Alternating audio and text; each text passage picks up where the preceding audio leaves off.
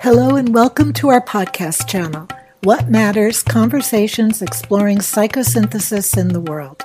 This is Susan Jukes Allen, founder of Synthesis Center San Francisco. Join us, along with our hosts Craig B. Henna and Christina Gustafson, in conversation with psychosynthesis practitioners in the fields of coaching, health and healing, business, spirituality, education, and the arts. Conversations to inform, inspire, and ignite your call of self.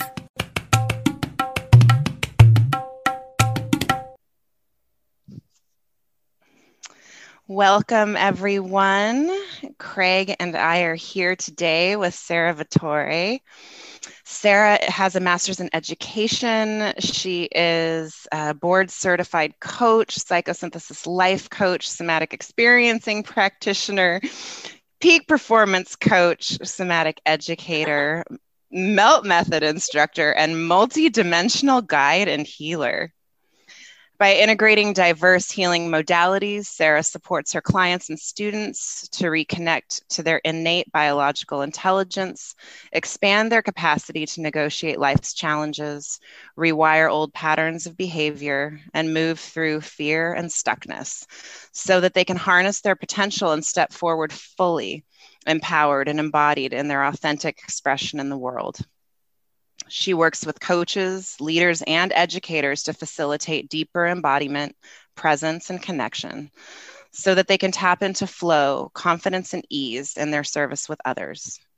She also works with teens and emerging adults to uncover their sense of self, self-worth, and confidence, understanding their own internal guidance system so that they can make choices for themselves and the future rooted in their passions and embodied truth.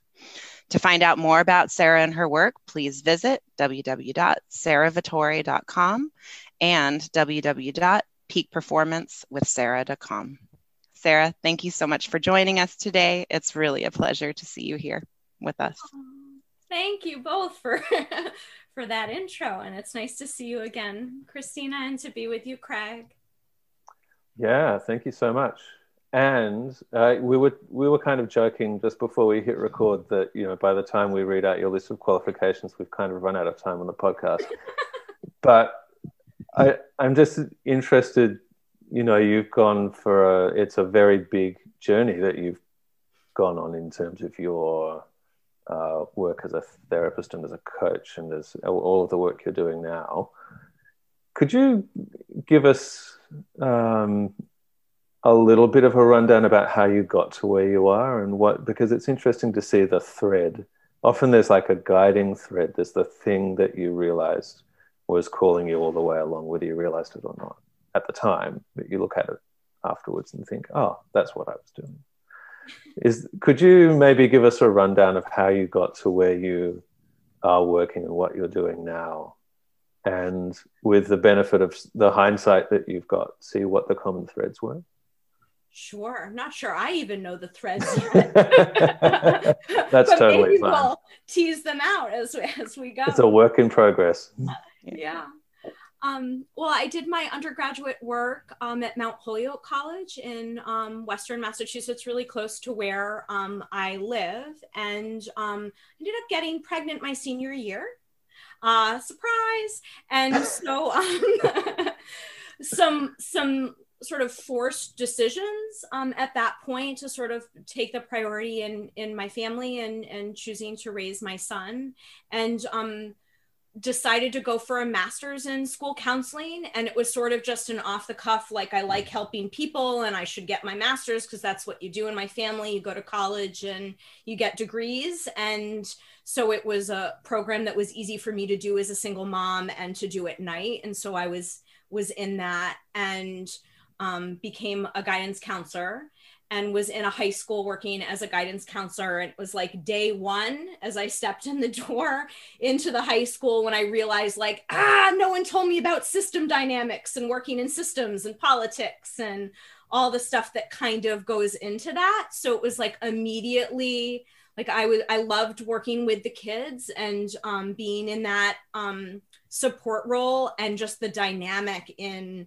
the school was like super overwhelming.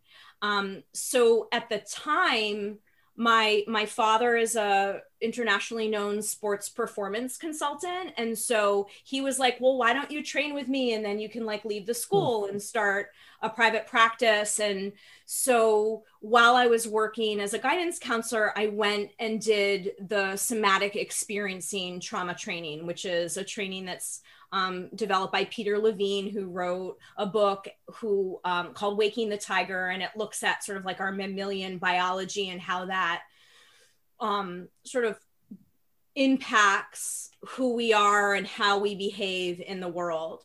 And through doing the somatic experiencing training, it's a 3-year training. I was still working at the school.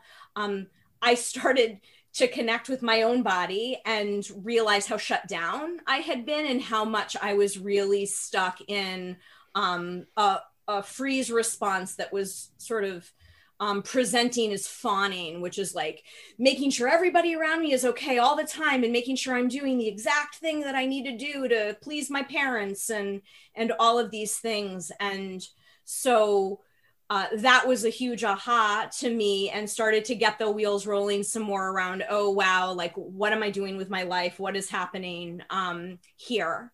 And so it was like after my 5th year of working at the high school, I decided I was like, had this game plan of eventually leaving. And in my family, you get credentials, like it's like a thing. And so it was, okay, like, how can I get a quick credential so that I'm like, reliable and trustworthy if I start a private practice? Like if I'm in the States, you have to really, like, if you're not a licensed mental health counselor or psychologist, it was sort of like, what was the thing I was going to have? So the board certified coaching sort of credential seemed like a really good option for me. And so I was on this website, like just searching through hundreds of programs, like coaching programs. Okay, like, what can I do really quick? What will be easy?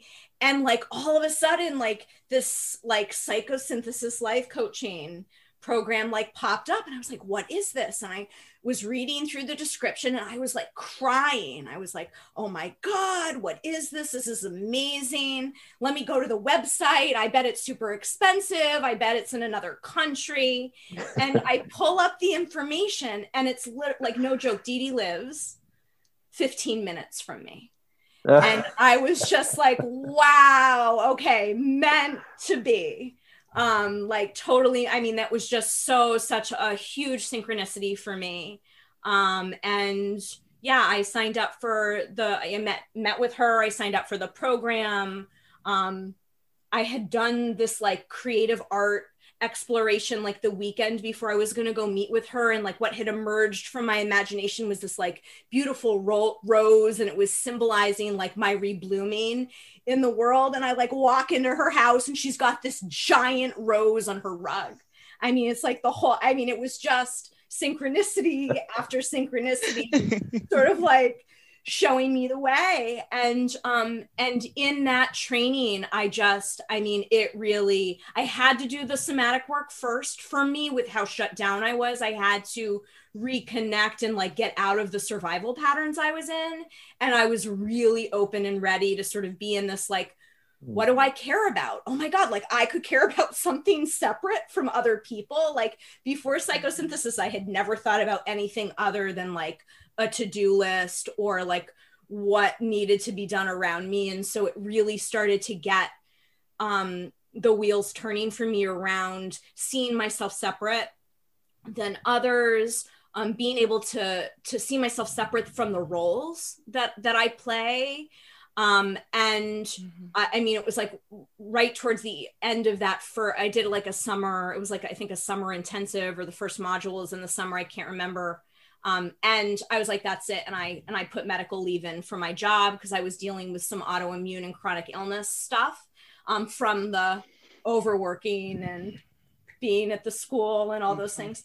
And there was like just no question at that point. It was like the best decision ever to sort of leave that. And I started a private practice and really working a lot with athletes, because that was where my referrals were coming in initially through my father's work. So very blessed for that, because I immediately had sort of like a full caseload, which I know is, pretty unusual as you're starting, but it was awesome. And I just, really love working with athletes, like young women who are learning about their bodies and wanting to find more confidence. And it was feeling like a really good fit. And so, yeah. And now I'm in a private practice. And since then I've done lots of other trainings in my interests, and really, develop some healing modality work, and do a lot with sort of helping people understand in their own bodies, sort of like the potential that we have for self-healing and for expansion. So I'm working in lots of different facets and different areas. I really like my teen population because it's like catching my profile before I grew up, sort of like working with that area to help them really see themselves separate and make choices from like a grounded place. So they're not making choices based off of what their parents want for them. Because we're really wired to do that, to please the adults around us, to get those bonds. So I really love working with that population. And then I work a lot with sort of entrepreneurial women and others who are sort of stepping out in the world and want to step out in the world, and have a lot of fear and anxiety that comes up with that, with putting themselves out there. Because sort of like, as we're moving more towards our authentic self, that's going to generate like actual survival fear based on our culture of origin and our family of origin, and our ancestral patterning and things. So work with parents to help them with the kids, some working with coaches to teach them about their bodies and their sessions. And so, yeah, there's just a lot of different pieces that I'm holding right now that like light me up. So, wow, I don't know, that was, that's where I am now, I think. Circuitous, and yet it all totally makes sense. That is a thread, right? That runs through everything. And hearing you share your story and how you found each of these modalities that you are being lit up by. Yeah. It does really run throughout the story. Yeah. Yeah. And how exciting. I have so many different directions that I want to go. It's hard to decide where to tap in. Well, I know that we are going to be sharing this with, the larger psychosynthesis community. And so maybe we can start with the article that you wrote for The Call of Self, which is a really wonderful book and has pieces from dozens of psychosynthesis practitioners. Yours is chapter 11 about body's soma wisdom. And can you talk to us a little bit about the importance of that? You talk in the article about the intricate connection between mind and body and the importance of developing an awareness of the felt sense. Can you tell us about the felt sense and why it's so important to develop that as a coach and as a human? Yeah, sure. So from my orientation and my perspective, sensation, right? So if we're looking at psychological function, sensation is our ability to sort of be in our felt sense experience, to be internally being able to sense what's going inside our bodies. And so our body actually can't tell the difference if something's real or if it's imagined. So if I go in my head and I'm, really stressed out, I'm going to start to feel tired and panicky in my body, right? So there are different images that we make and thoughts that we have that have this direct connection in the body. And so if I'm not aware of, right, sort of how our body operates and functions, we're mammals. And so our biological processing, the way that we operate in the world is governed by our survival responses. And from my lens, that the way that the body and the nervous system communicate to us is through sensations. So there are other things that happen too. We have increase in thoughts, and we get images sometimes, but the main language of the nervous system is sort of increased heart rate and shallow breathing, and I have pulses over here in my left shoulder, and I have a tightness in my throat. And so the nervous system is sort of sending us these messages, and they're coming through sensation. And because of the culture that we live in the States, and I do think it's in other places too, but like I'll just speak to my experience in the US. We grow up really disconnected from our bodies. We're taught in schools, right, like that intelligence is important and how to use our thinking mind, and we're ignoring sort of what else is going on. And so then we're shoving emotions and we don't even realize it, and we're sort of like compensating in different ways.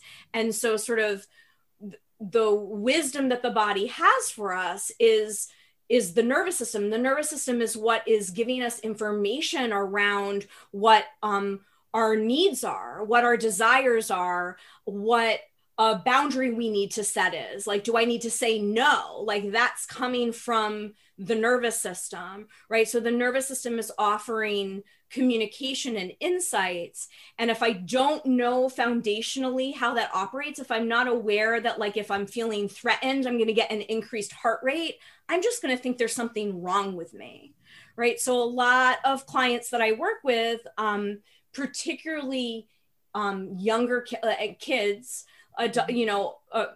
teens, emerging adults, like often, our youth is struggling with mental health. People think there's something wrong with them because they're stressed out, they're anxious, they have a lot of negative thinking and doubts, right? It's just rampant, and no one is teaching them that, like, it's this like natural biological response in the body. Like, if I'm feeling like, worried that I'm going to disappoint somebody, that's going to generate a sensation in the body. And all I'm feeling is the panic, and I think something's wrong. And so it's really important, sort of like, when we know how the body is supposed to work, and we start to learn how our body is communicating, right? We can really be in this process of letting go of thoughts and disidentifying from thoughts and subpersonalities and all of those things, right? Like, and settling the physiological issue, right? Which is helping the body find as much safety as possible in the moment. I don't know, it was kind of a tangent. I'm not sure if I addressed your question. But so as a coach, right? So we want to be able to know in our own systems, right? Like what our baseline is, like what we feel like what our essence of self is. That's a sensation feeling. That's a felt sense experience in my body physically and in my energy, which I'm also going to feel in my body. Mm-hmm. And if I don't know that really well, then I'm going to merge with clients. I'm going to think something's mine when it's theirs.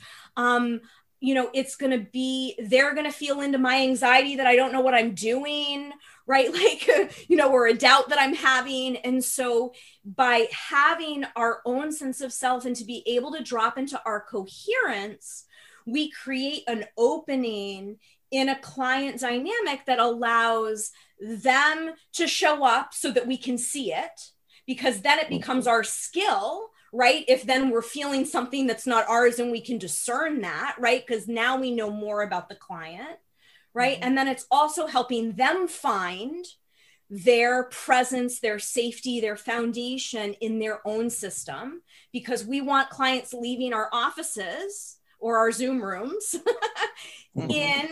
rooted in themselves, right? And that feels a certain way, right? And we're not really shown how to feel into ourselves at all, ever. Which is so surprising. Yeah. There's a really interesting, this leads to a quote that you've got on your website, actually, that I really liked, and I might just read it because I think it's a really interesting way based on what you just said.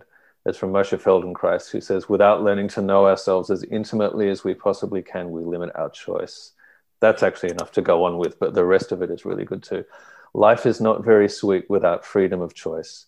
Change is very difficult with no alternatives in sight. Yes. And that kind of really speaks to what you were saying about people who are arriving in a state of stress and disconnection, because immediately, as soon as you hit that place, you lock down, and literally your alternatives seem to be about here, right? This is often our experience, people's experience, clients' experience. Yeah. And that made me think when I read that quote, and particularly talking when in the context of your work, particularly with somatic work, it made me think about intimacy and how important that must be, and how important that must be to you when you start to work with people who might be arriving in states of really deep disconnection. Yeah. And the next quote that I write down directly under this, because I thought, I think this is a tell. Safety and security are the underpinnings of resilience and are the key to supporting the capacity for self-regulation. Yeah. So I thought that's a really interesting thing that you've put out there. And I wonder if you could talk a bit about that in terms of how you work with people to establish even that really simple baseline of that intimacy with themselves is possible in some cases. I imagine is a really big deal. Yeah. And also how do you encourage safety and security? Because it's not a given. And a lot of people are kind of working on the assumption that doesn't really exist for them. Right.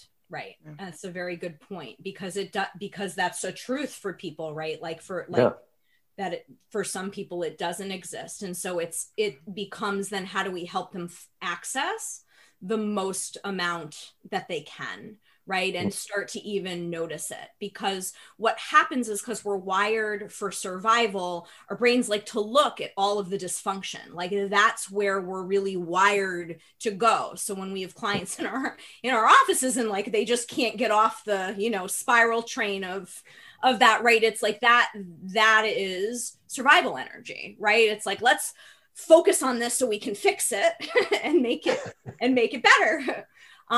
And so what we're doing with any kind of healing or helping people sort of tune more into themselves is sort of like helping them orient to where really are those positive, reparative experiences that you've had. Where do you feel the most relief, right? Like helping them start to remember and identify, that one time I was on vacation and we went to the beach and like I didn't have anything to do in my work and I just was able to relax, or I really like to be outside. So we're really helping people reorient to like where they've had pleasant, settling, grounding, safe experiences. And because the body can't tell when things are real or imagined, if we're helping people and talking with people and having imagery with people, right, being in that imaginative space about those times,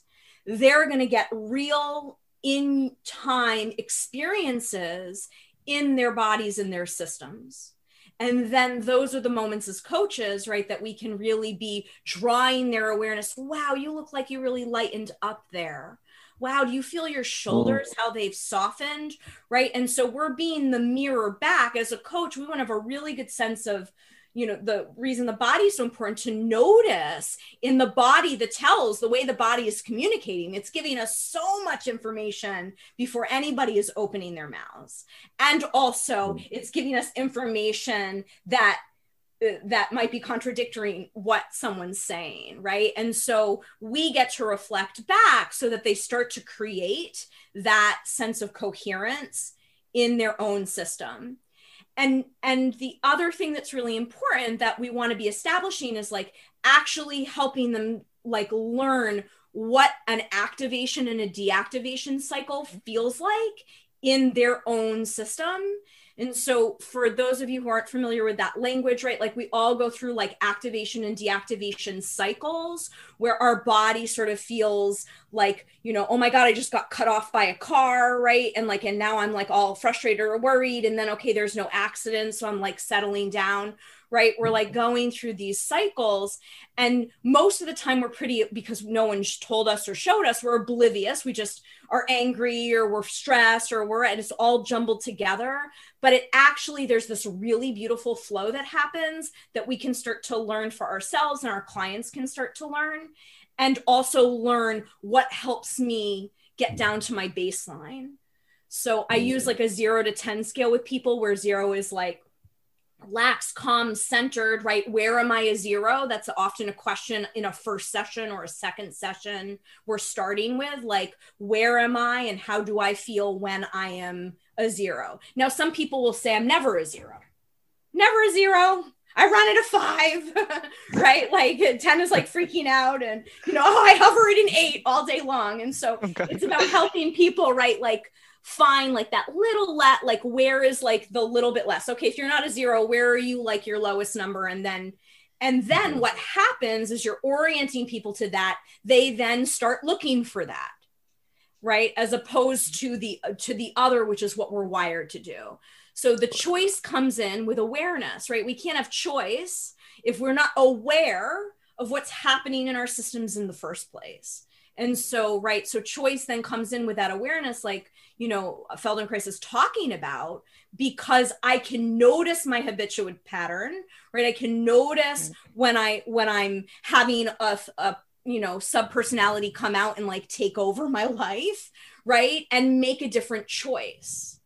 And what we want to do with the body is usually when subpersonalities are coming out, or usually when I'm noticing a pattern that's coming out, my system's activated.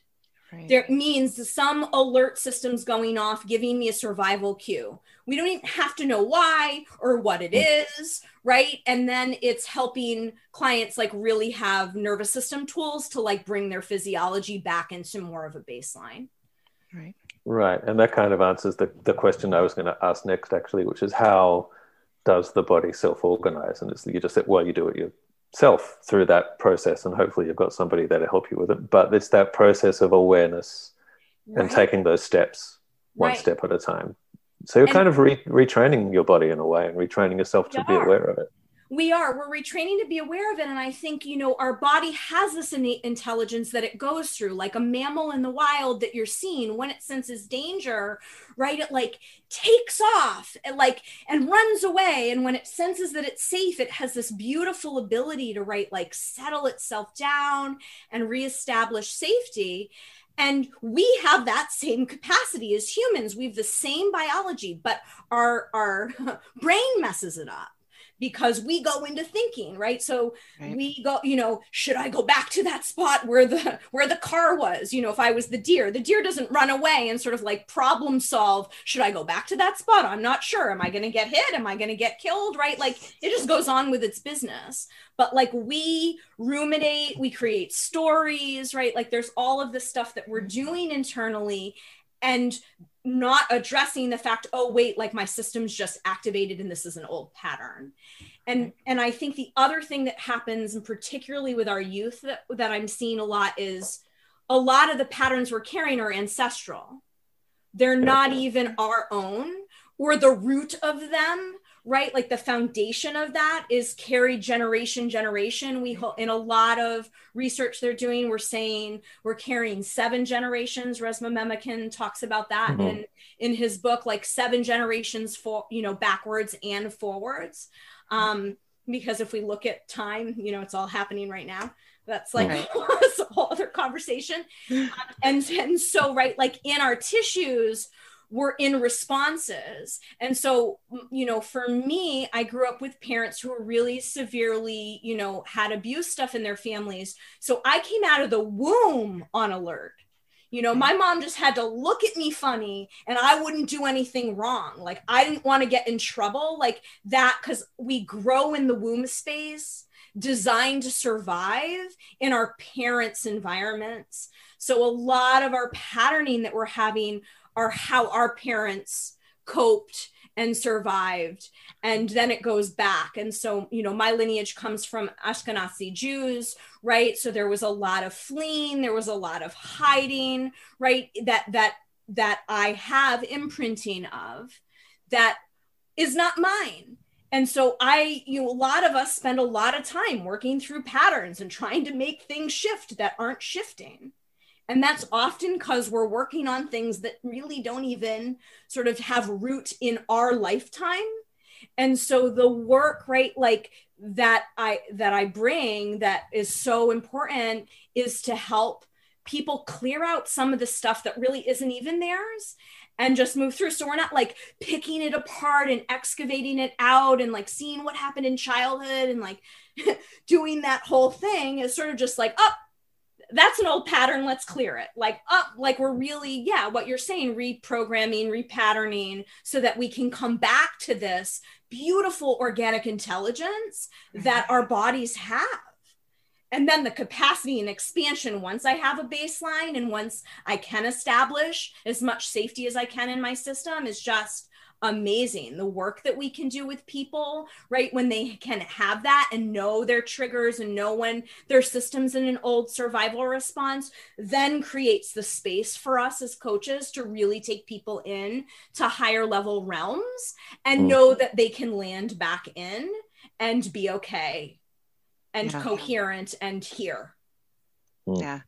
Through listening to you talk about this, Sarah, I'm realizing how important it is, really how fundamental your work is to our work and going in deeper, going in higher, going into, you know, what do you want to create in your life? What is your authentic self?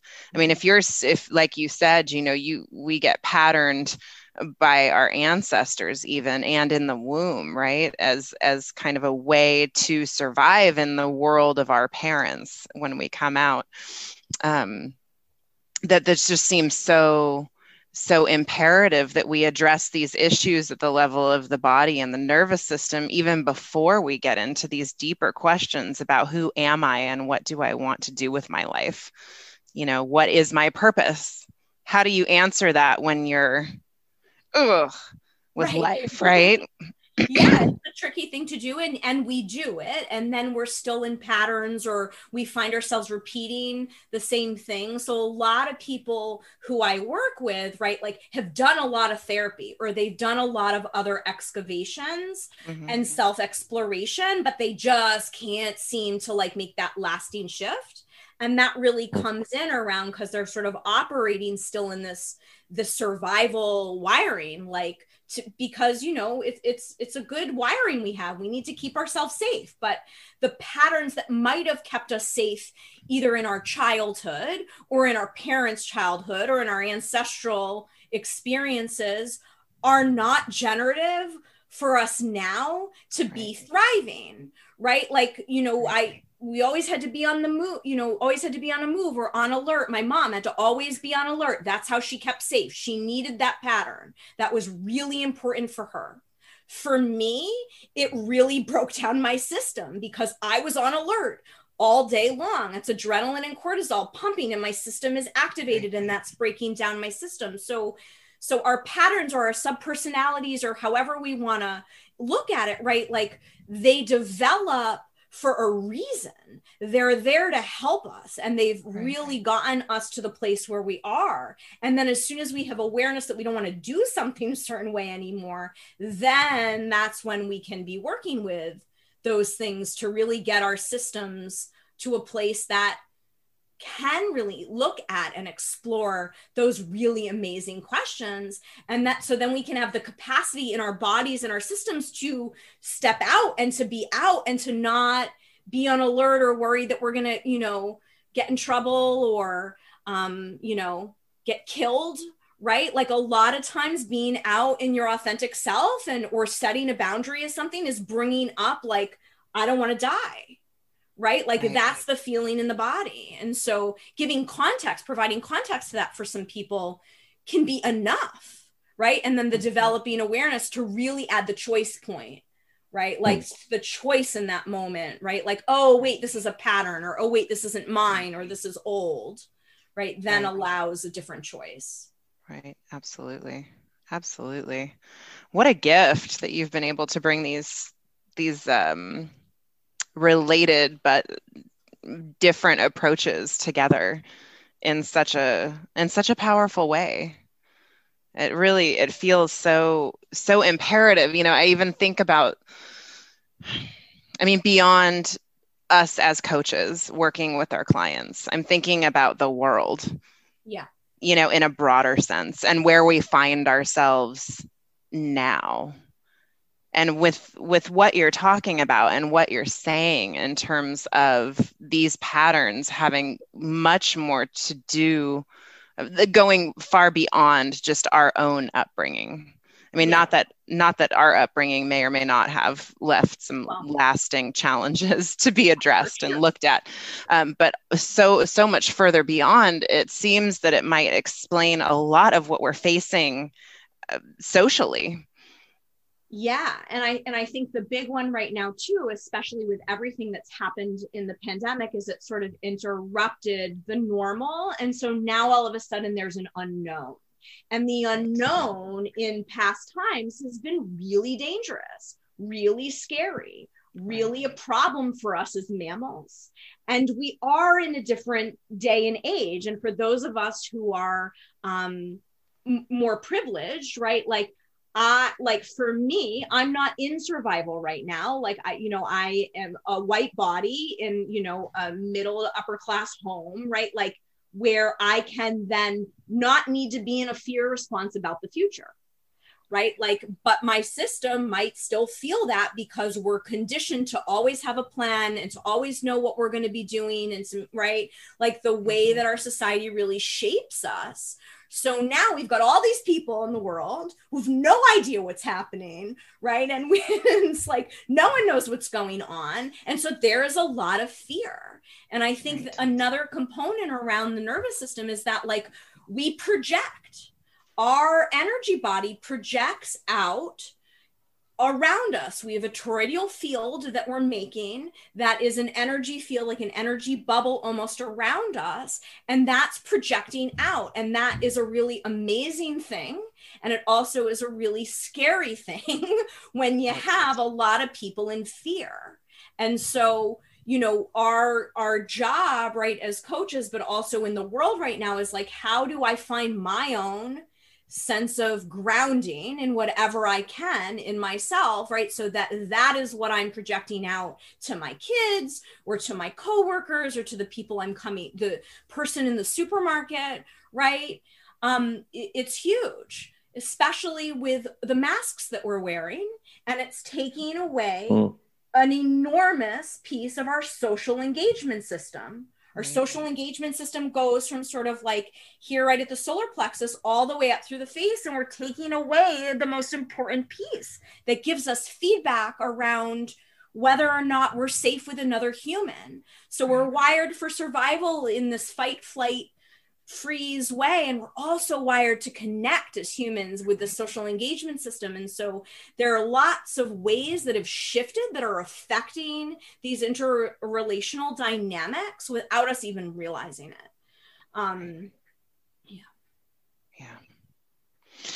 And how do we meet that most effectively? I mean, I would imagine awareness of that is probably step one. And then so how do we meet which yeah, I know.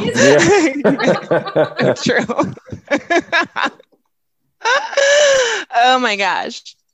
I don't know. Exactly what you were saying about just being in like the pandemic and, here being in the United States and everything that's unfolded over the last few months. Well, actually several months, right? The pandemic has brought forth many different areas and issues into the light that maybe weren't being seen so much before this happened. That the pandemic is making it so much more obvious, and just on a personal level, I have felt that fight, flight, fear response coming up quite a lot in this last year. Also being in a situation where I don't have to be, quite as concerned about whether or not there's going to be dinner on the table tonight or a roof over our heads next week. But all of this has brought up even those types of fears, Sure. you know, and I think about us on a social level with the toroidal field and how we, as we come into contact with others and their fields, what's happening, and how do we approach what's happening for us now, what this last year especially has kind of awakened in us, and be able to move forward in a trajectory that's healthy. For our families, for our communities, for ourselves, our families, our communities, our world. And it's such big questions and important questions, and I really feel like it starts with our own individual awareness and our own cultivation of the most coherent energy field that we can be in, right? And so what that would mean, right, is like, how do I sense, it goes back to what we were talking about at the beginning, more of myself, right? Because then that becomes my gift. Because if I'm vibrating out and I'm in my state of being, that's my energy and my joy and my connection, my sons are going to have that engagement. The person in the supermarket is going to feel that from me, whether or not they see my face, you know, whether or not they're seeing my mouth, right? They're going to see it in the eyes. They might feel it in their body. And so it really starts with that radical self-awareness and working through our own triggers so that we can be and hold, you know, as solid an energy field as we can, so that that's then how we're engaging. And also, the more clear I am, like the more I am in myself, the more access I'm going to have to my gifts, to problem solving, right? Like to my ability to be in like dynamic engagement and really look at some of what's going on in the world, right? But if I'm watching the news and I'm getting that feedback into my system, it's going to just freeze me up. And then I'm going to be overloaded and keep doing it, which is just going to continue it. Or I'm going to feel super like I can't get off the couch. Right. Yeah, definitely. What did I want to, do you have something, Craig?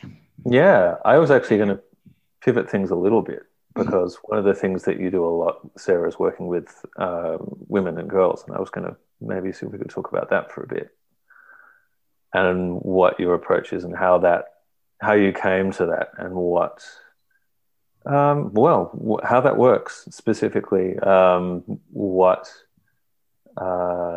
what you're talking about, that process of connection and the process of working to bring people from a position of disconnection to connection.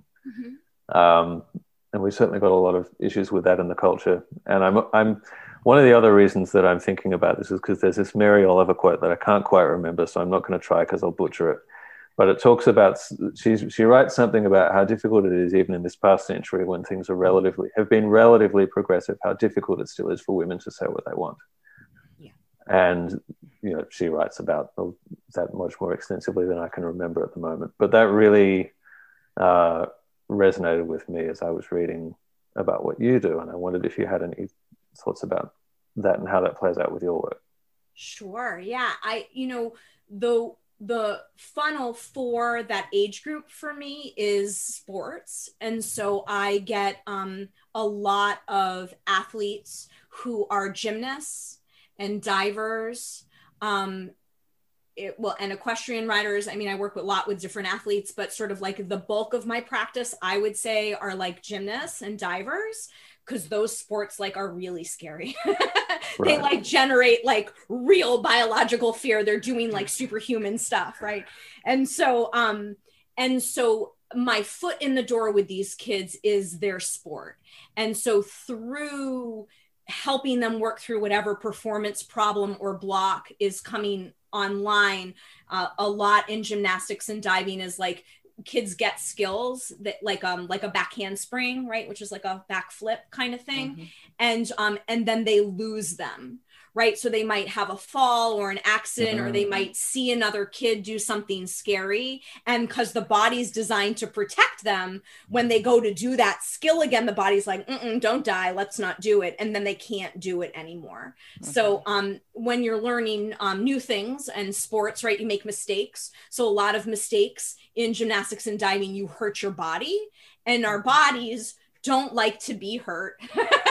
And so they have these automatic responses. And so my foot in the door is working with them to help them with that process. And so through that, we're teaching a lot of things, right? I use a ton of the psychosynthesis frameworks. It was funny because I'd been studying with my dad for like 5 years in the peak performance arena before I started to learn the psychosynthesis stuff. And it put maps and frameworks for me, the stuff I was already doing, but it like organized it differently. And I know I've talked with some other psychosynthesis people, who have had similar experiences in their other modalities they've learned. It was like all of a sudden psychosynthesis give words and frameworks and maps for stuff that's going on. And so, it's helping them identify an observer. It's helping them being able to like sort of separate themselves from others, because we are wired to survive. So, and connect to the adults around us. So there's a lot of,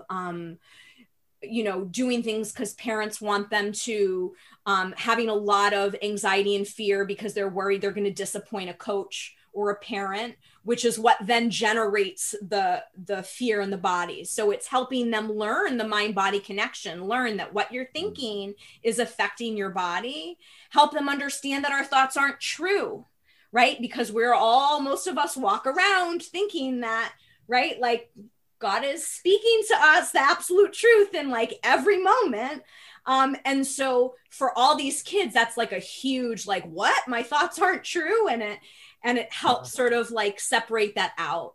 And I do a lot of subpersonality work with them, right? Helping them name their inner critic who comes out at gym and telling them that they suck, or, that they're not going to be able to do it, so there's a lot of accessing these beautiful psychosynthesis frameworks in a way for kids to then have a map for when things are going on. So learning how to listen to what their body is communicating to them. A big issue that I'm seeing in our youth, and then you see it reflected in our adults, is that we don't know how to trust our bodies, and we're overriding the cues and the information that's being communicated. And so how that manifests with athletes is through injury. And so I see a lot of kids who, a lot of gymnasts, because you're getting a lot of perfectionists who want to please coaches, who have really high tolerance levels for pain. So they're pushing through because they can. I mean, and athletes are super tough and they're pushing through pain. And there's that fine line between when it's pain and a problem. And kids, they want their coach to tell them, or their coaches are still stuck in the Stone Age and are saying, harder, faster, stronger. It's not so bad. You're fine. And so I do a lot of work with kids, helping them reconnect to body sense, helping them re-identify sort of like, what does it feel like when my body is having a problem? Like, what is my no? Like and how to communicate that to an adult. So it's a lot of those frameworks. And then once I'm in the door with the sports, what happens is that like, oh, we're in these bodies and I'm stressed out at school and I'm, stressed out with my friends and my parents. And so then it becomes a way, okay, so if I'm doing this at gym and I'm learning how to be in the present moment and I'm learning how to calm my body down and I'm learning how to identify that, oh, I can now do it over here and I can do it over here. And so we then weave it into sort of like the wider life. And a lot of the athletes, a lot of performance problems start to surface junior and senior year of high school, because all of a sudden in the States, that's when it counts. That's when recruiting happens. That's when I start thinking about college and life after college. So then I'm thinking about those things. So my body starts to stress out and then I have a performance issue. So I'm helping a lot, or guiding kids and showing kids around, how do you make decisions that are yours? Like, you want to go to college? Super. Like, how do you know that in your body? Like, because a lot of kids are just doing things because it's what they do. It's the town, it's the school. You know, their family is communicating these things. So it's really helping them find their voice and their knowing and what they want, right? So that would be the impulse desire. You know, psychological function is often shut down or non-existent. And so we're kind of bringing that back online. And for me, that's the nervous system and how the nervous system is communicating.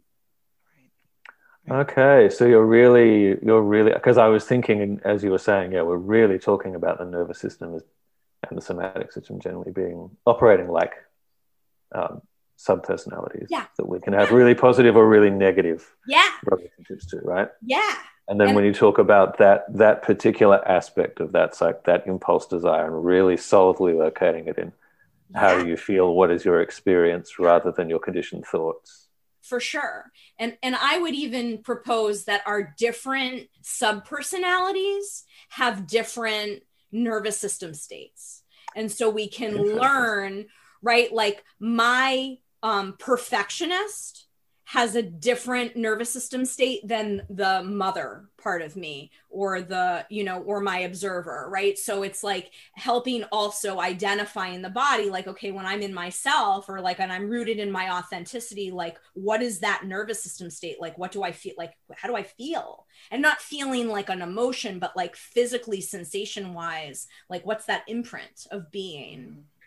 Right. Yeah, because you are really talking about an imprint there, aren't you? Because that makes a lot of sense, that the patterns, the thoughts, the feelings would be consistent but different depending on what mode you're in. Yeah. And what kind of, so to speak, what face you're wearing. For sure. Yeah. And who's coming online. Yeah. Yeah. Who's coming online to meet whatever situation we're in, right? So, Sarah, you mentioned in your article, you quoted Bessel van der Kolk and saying that knowing what we feel is the first step to knowing why we feel that way. Mm-hmm. And you went through a step-by-step process of tracking sensation. Mm-hmm. And I'm wondering if you can walk us through that now for our audience, so that we can have that tool for ourselves. Sure. And so I think going back to what I was saying a little bit before, it's like foundationally, right? Like knowing what we feel. So like the first step and what we want to do with clients is helping them find their body in the space.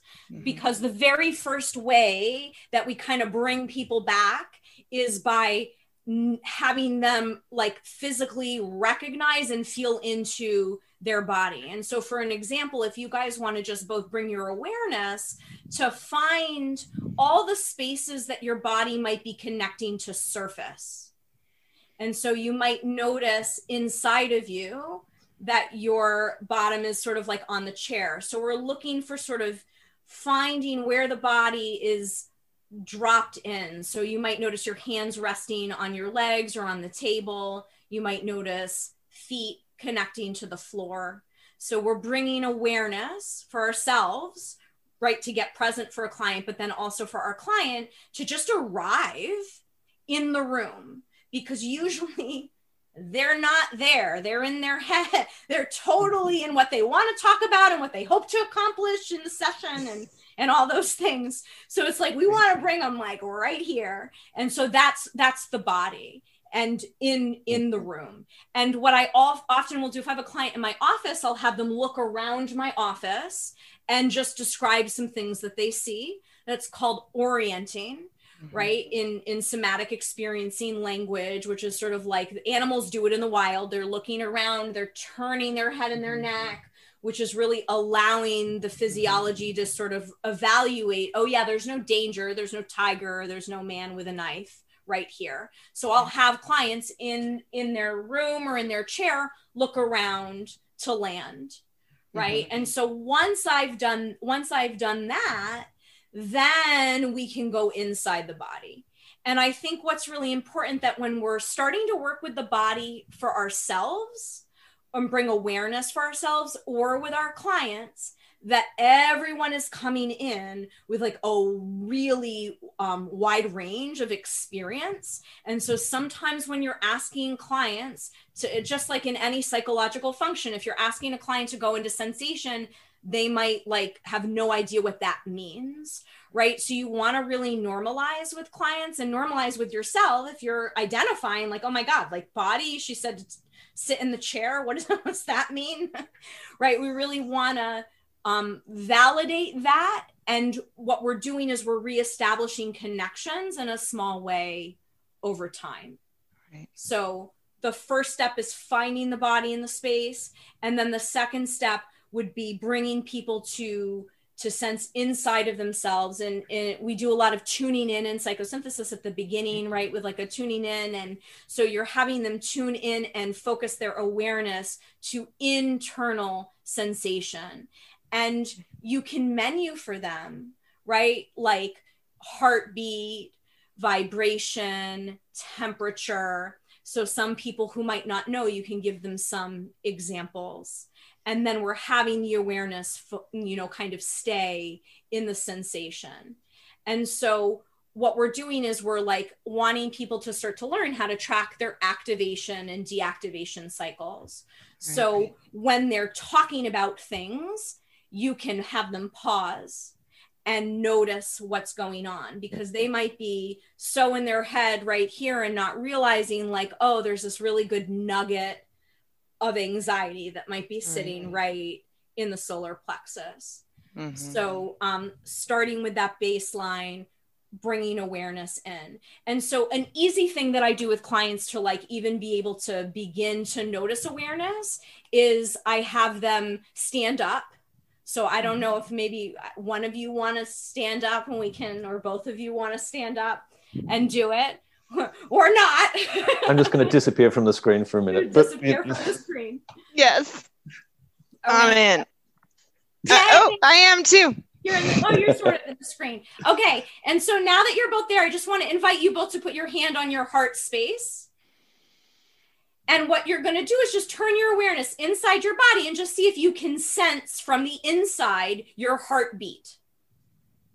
And you might not be able to, or you might feel it faintly, or you might feel it pounding. And just you're going to register in your awareness like what that feels like for you. I feel it. Cool. I feel it in my throat. Yeah. Mm-hmm. And then put your hand down. And Christina, we did this at your training. Now I want to invite you guys to jump. Ooh. Jump. Jump, jump, jump a lot. Jump, jump, get your workout. Jump it, jump it, jump. Jump in, shake, dance. Oh yeah, we got dancing and shaking for those of you who are listening. Jumping and shaking and dancing, going on. All right. Now pause your body and stop and put your hand right back over your heart. Now, without making it do anything different, I want you to just have your awareness on your heart. And you're tracking, you're just noticing. Tracking just means following. You're just noticing what it's doing. So you're going to give it a little time and you're going to just let it do what it wants to do.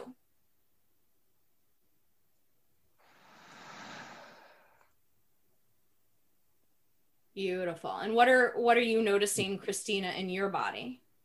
Right after you asked us to pause, I noticed my heartbeat was more intense. Mm-hmm.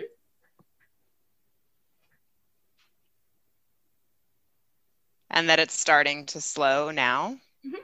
Beautiful. Starting to come back down. Mm-hmm. Craig, and what are you noticing? Same to begin with. Obviously the heart rate was a little higher, and now it's slowing. And also I noticed that the beats are a little stronger. Oh, beautiful. Mm-hmm. Yeah. Great. Yeah, you both can sit down. That was fun. Yay. And so that's a really simple thing to do with a client that's not charged, that will get them to start to learn sensation, right? Because oftentimes if they're hyped up or stressed out, you guys are problem solving something, right? Like it's very charged and it's hard to start working with sensation with someone from that place. Mm-hmm. But this is a way, right, where you can teach them how to bring a little bit of awareness. So a lot of times, particularly like my young kids that I do this with, they'll be, oh my God, I can't feel anything. It's like, are you dead? But then they jump and then they feel it. Because when you jumping is activation in the system, right? So what we're mirroring, right, is a healthy activation, deactivation cycle. When we get activated and we leave the physiology alone, what goes up must come down. And so there's this really natural thing that comes down. And that is in any state, any emotion we work with, right? Any of those other psychological functions, there is beautiful arc that we can learn in our own bodies as practitioners, that we can teach our clients to learn in their own systems and recognize, so that there's an ending. Because I think a lot of times, right, people are avoiding emotion, or they're avoiding feeling a certain thing or being in a certain process because it feels like too much. But we want to learn and show people, right, like, okay, we can go this way, and then we come down. And it mirrors the arc of a session usually too. Usually people start here, we move to an issue, right? And we work on an issue, and then there's some resolution, and then we do sort of some problem solving and planning for next time, right? So there are beautiful ways that these activation, deactivation cycles mirror our work as coaches, and also what's going on in our bodies. Yes, thank you for sharing that with us. That was fun and very illustrative of what you're talking about. That was a good example. So I think it's my sociology degree that keeps coming back, but I really have this wish for psychosynthesis to kind of expand into the world. And I'm wondering about your thoughts on that, or your feelings about that, as we continue to do our work in this field and to connect it with other fields, and it comes together. I mean, what is your vision for our unfolding world? With the unfolding world within psychosynthesis, is that? Within psychosynthesis, yeah, and beyond. I mean, what's your wish? My wish. That's a big question, my friend. I know, but I love it. We got to start somewhere. We can start with imagination and dreaming. Yeah, for sure. So I really see it as organically unfolding. Like, I think we are in it right now, right? Like, and how I found psychosynthesis and other people find psychosynthesis is sort of this really beautiful mirroring that the universe is providing of some real magic that's available and connection. And so, I think what's happening and what we're seeing is like these programs starting to emerge, more psychosynthesis programs, right, in the world starting to emerge, and that interest that are then training more practitioners and more coaches. And then it's sort of spreading out. And it's sort of like there's this underpinning of psychosynthesis, right, in different modalities, in different orientations. And so I would love it if we were calling it psychosynthesis, and sometimes it's not going to be called psychosynthesis, and sort of trusting that those seeds are there, and that sort of like those initial frameworks and foundations, right, like are supporting the container of real healing that's happening right now in this rapid time of growth. I mean, healing is happening so much faster now in this time than ever before. We're moving through, and I see this from a trauma lens and a somatic perspective, being able to move through trauma and process and stuff in our bodies faster than like my parents' generation and their parents' generation. There's a lot of factors to that, but so that we're in this rapid time of growth. And I think sort of those foundational tentacles are sort of like really, contributing to this expansion that we're in. I love that.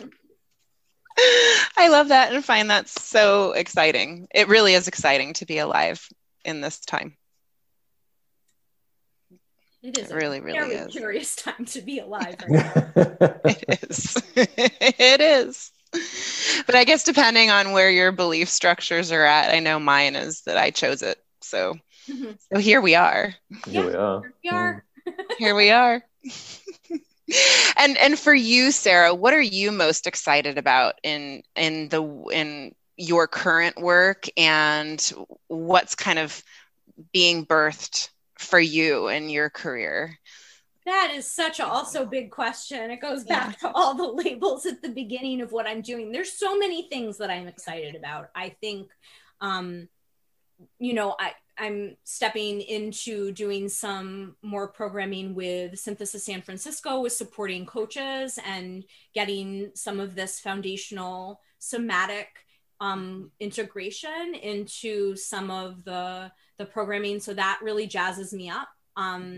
And I'm going to be launching in the next couple of months, a program for teens and emerging adults that is more of like a group mentoring coaching program that takes sort of the frameworks that I've been using and is chunking it into a group program for teens to develop more just basic body awareness and physiology 101, and being able to have more access to choice and as they're making decisions, so they can help us here as we as we are in this process. And so it's sort of, for me, it's like if we can get to people earlier before a lot of more patterns build more than they have, it's easier to move through some of the stuckness and have that awareness. And there's such a call right now for humans to be stepping out. And so I'm really pulled to work with entrepreneurs and coaches and healers and way showers and people who are really being in their work in the world, who are experiencing fears and blocks, because I just think there's so much potential to move through those stuckness pieces very quickly and to really start to feel confident and empowered and comfortable in sharing the gifts. Because I think a lot of us know that, or we're called to do something, or we really want to be more in the world and more in service.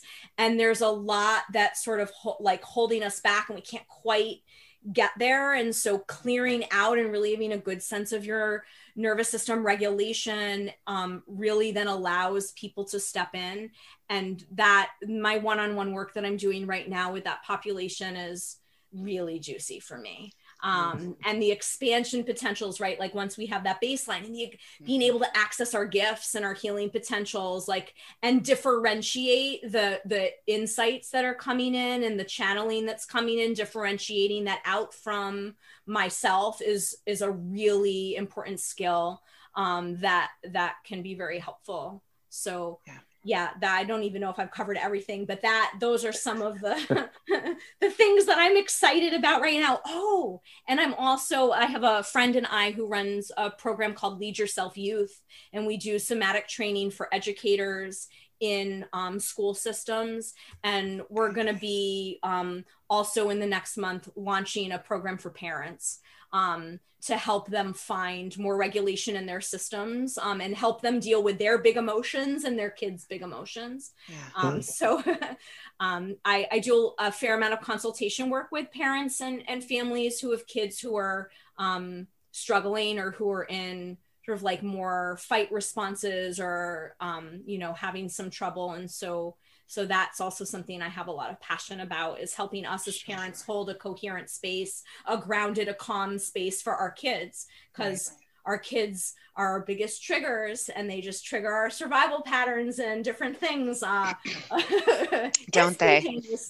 Yes. And so having skills and resources and tools for ourselves as parents is really huge in supporting the next generation that are coming up too. Right. And to give their kids that opportunity to really unfold without us as parents being afraid of it. And like you said, getting triggered. Absolutely. And ideally, working with these younger populations, you don't want their parents to kind of undo the work that you're doing with them. It's important for the parents to be on board with this emergence of their kids. Absolutely. Super great work, Sarah. So excited for all that you're working on. Really, really. Mm. Yeah. And just what we said at the beginning, but just if people are now wondering if they can contact you, where can people find you online? Sure. Yeah. I have 2 websites right now. I have my Sarah Vittori website, which is the coaching and consulting, which is www.sarahvittori.com. There's no H in Sarah, so it's just SARA. And then my Peak Performance website is peakperformwithsarah.com. And you can find some of the Lead Yourself Youth information at leadyourself.org. leadyourselfyouth.org. I'll make sure I'll get you that for any show notes that you guys might have. But okay. Yeah, leadyourselfyouth.org is where you can find that. And I have an Instagram and a Facebook for my business that you can find me with Sarah Vittori, with the Sarah Vittori search. It should pull that up for you.